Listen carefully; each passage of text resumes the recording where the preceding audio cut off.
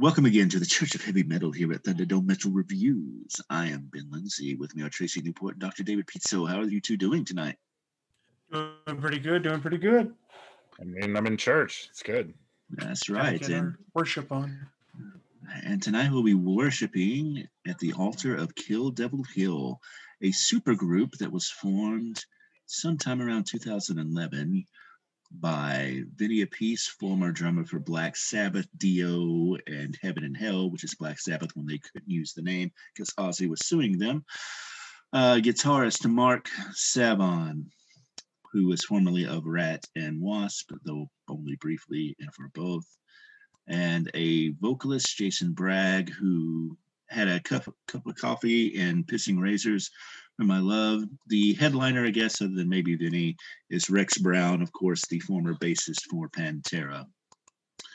This was a self-titled album with a runtime of 47 minutes and 46 seconds, unless you listen to the special edition, which is what I listened to because that was only what was available.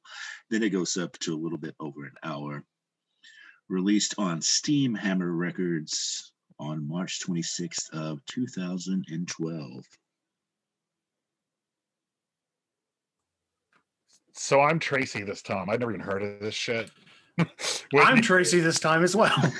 Everyone today is Tracy. Indeed. I was attracted to that name because, as we were talking about before we started, I'm from North Carolina. What's up? And this was both the site of the Wright brothers' failed first attempt at flight, and they trashed their shit, and a place infested by pirates back in the day in the 17th and 18th centuries. So it was a serious contender for one of the worst hellholes of the many piratey hellholes of coastal North Carolina.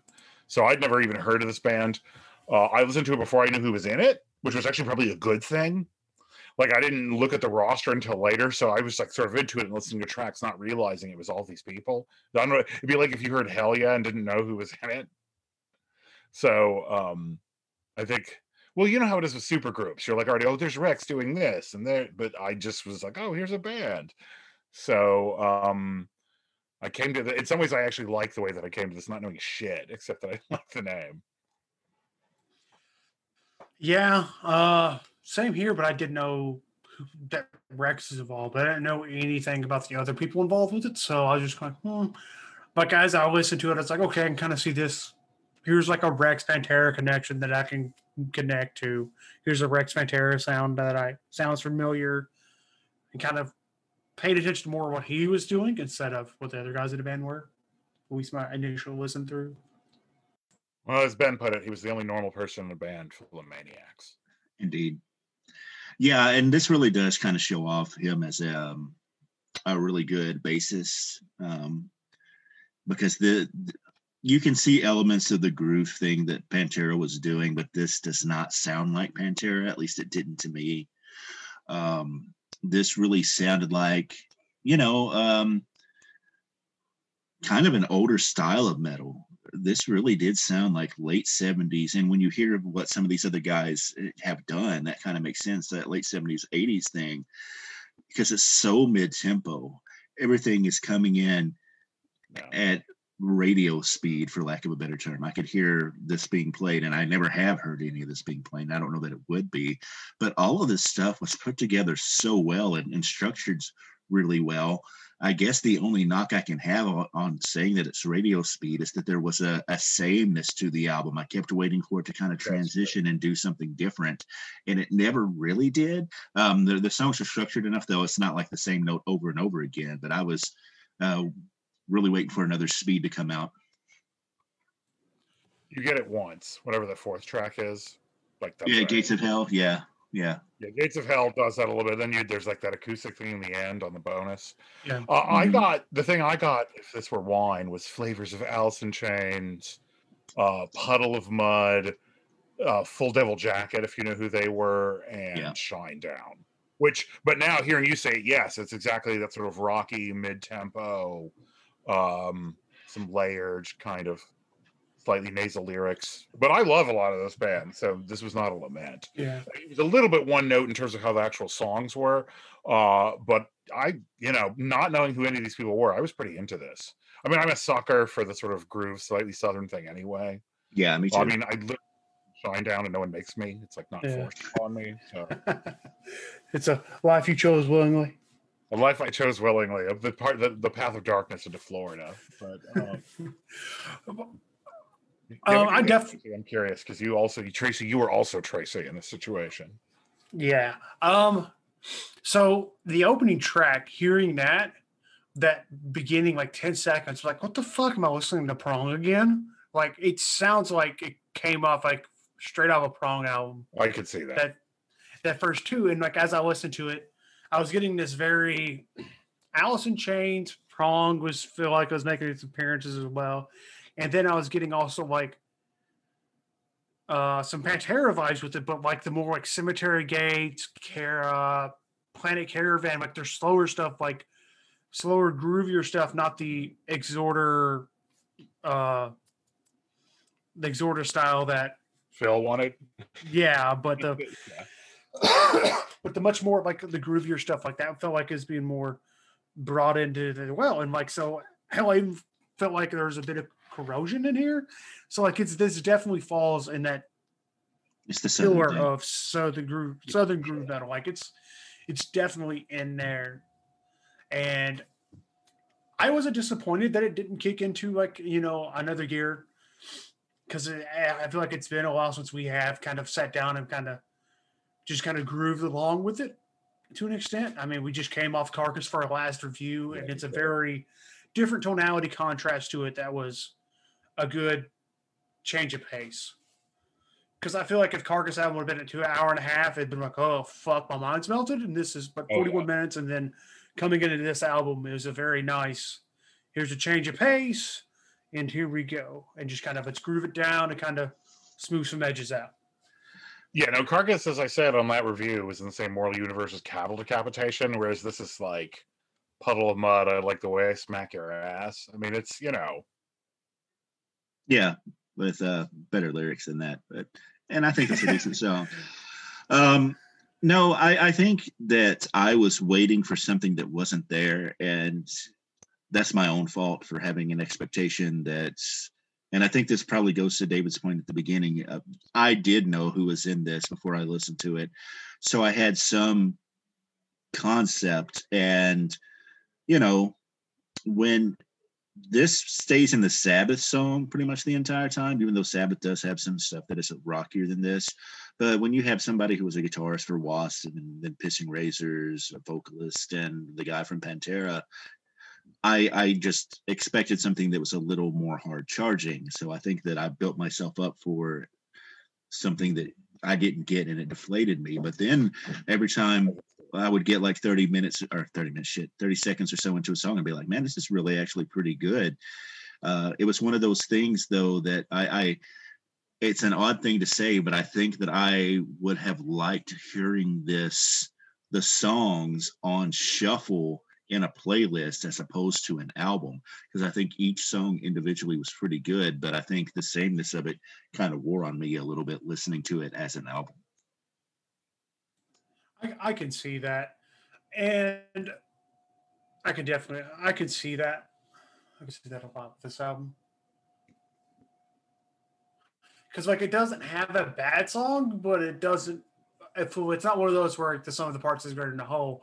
I don't think it has a bad song per se on the album, except for maybe they're at the back end of it and the bonus track stuff.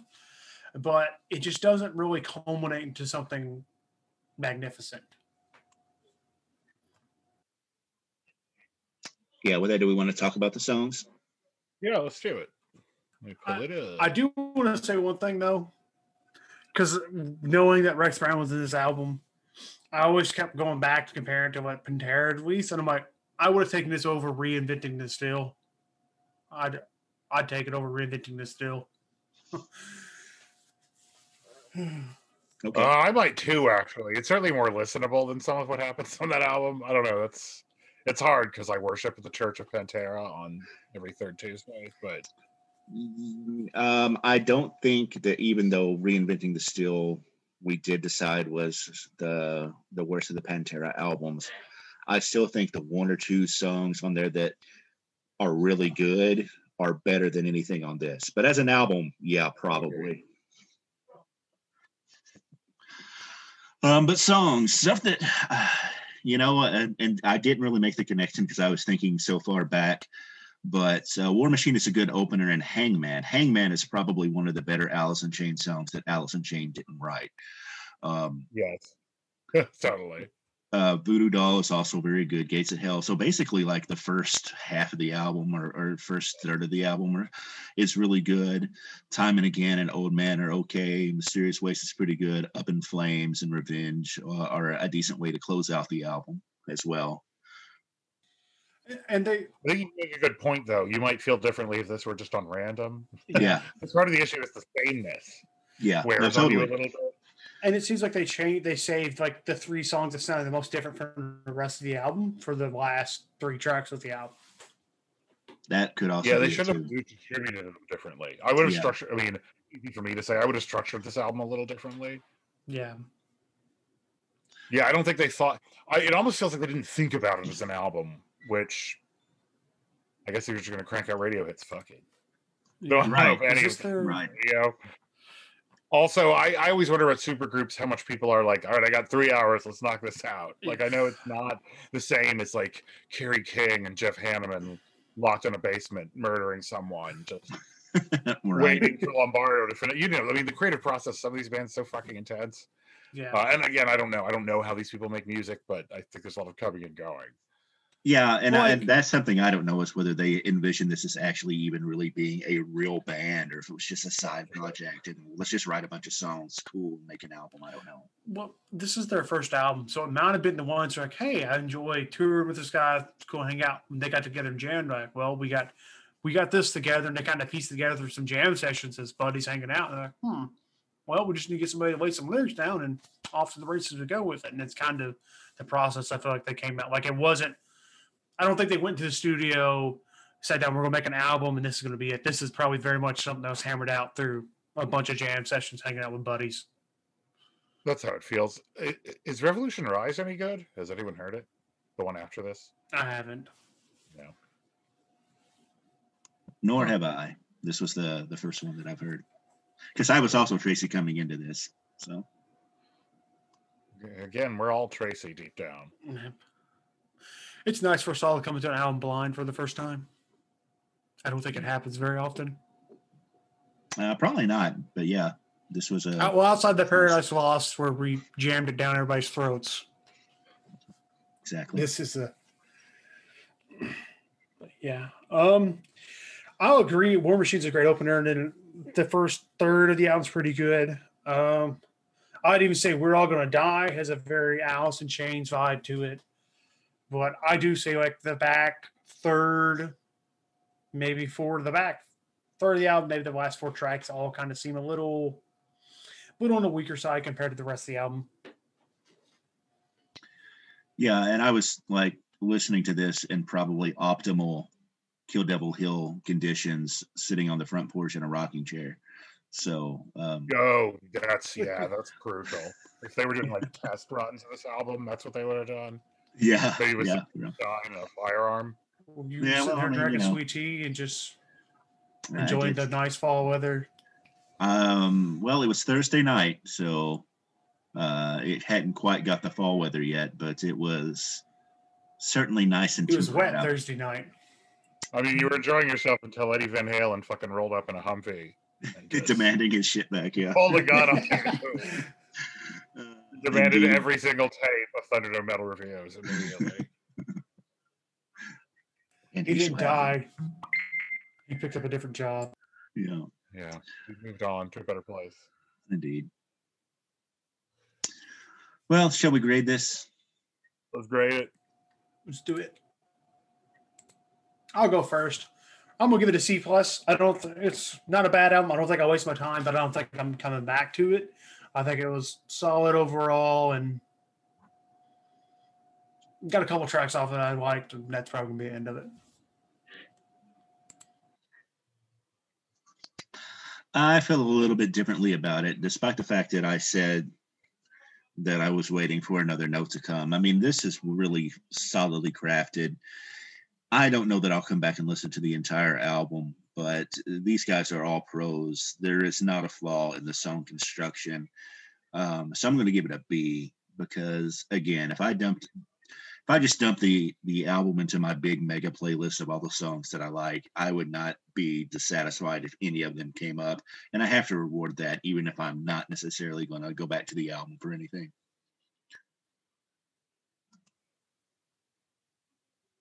I'm in sort of that same zone because the songs are actually really pretty catchy, pretty good. I'm going to give it what we in the teaching business call a BB minus. So, and the students are like, "What the fuck does this mean?" I don't know. It's somewhere between an 82 and an 83. That's my story. All right. You and them half grades. They're a thing, man. Dude, I mean, dude, you gotta. I look at your best of the year list, and it has 726 albums. You have there's so many. It's a work in progress. Yeah, I mean, but seriously, I split those hairs all the time when I grade, which is like all I fucking do. So, yeah, I'm not gonna necessarily take this home to mom, but it's real listenable. And I want to listen to the one after it, because that will give us a better idea. How serious are you guys? Like, what is this thing? Yeah. I mean, I do know that it's that album and this, and it's done, so. Indeed. Yeah. Who knows? Maybe they'll kick the tires on it again at some point, but it is just those two albums. So I'm cool with us returning for a second turn at the trough for this. But what are we doing next time, Tracy? Next, we are returning to the dinosaurs and taking a listen for the ocean and their Phanerozoic Part 1 album from 2018. Hardcore. Great. All right, my friends. Thank you for joining us, and thank you for listening to Thunderdome Metal Reviews. We will catch you next time.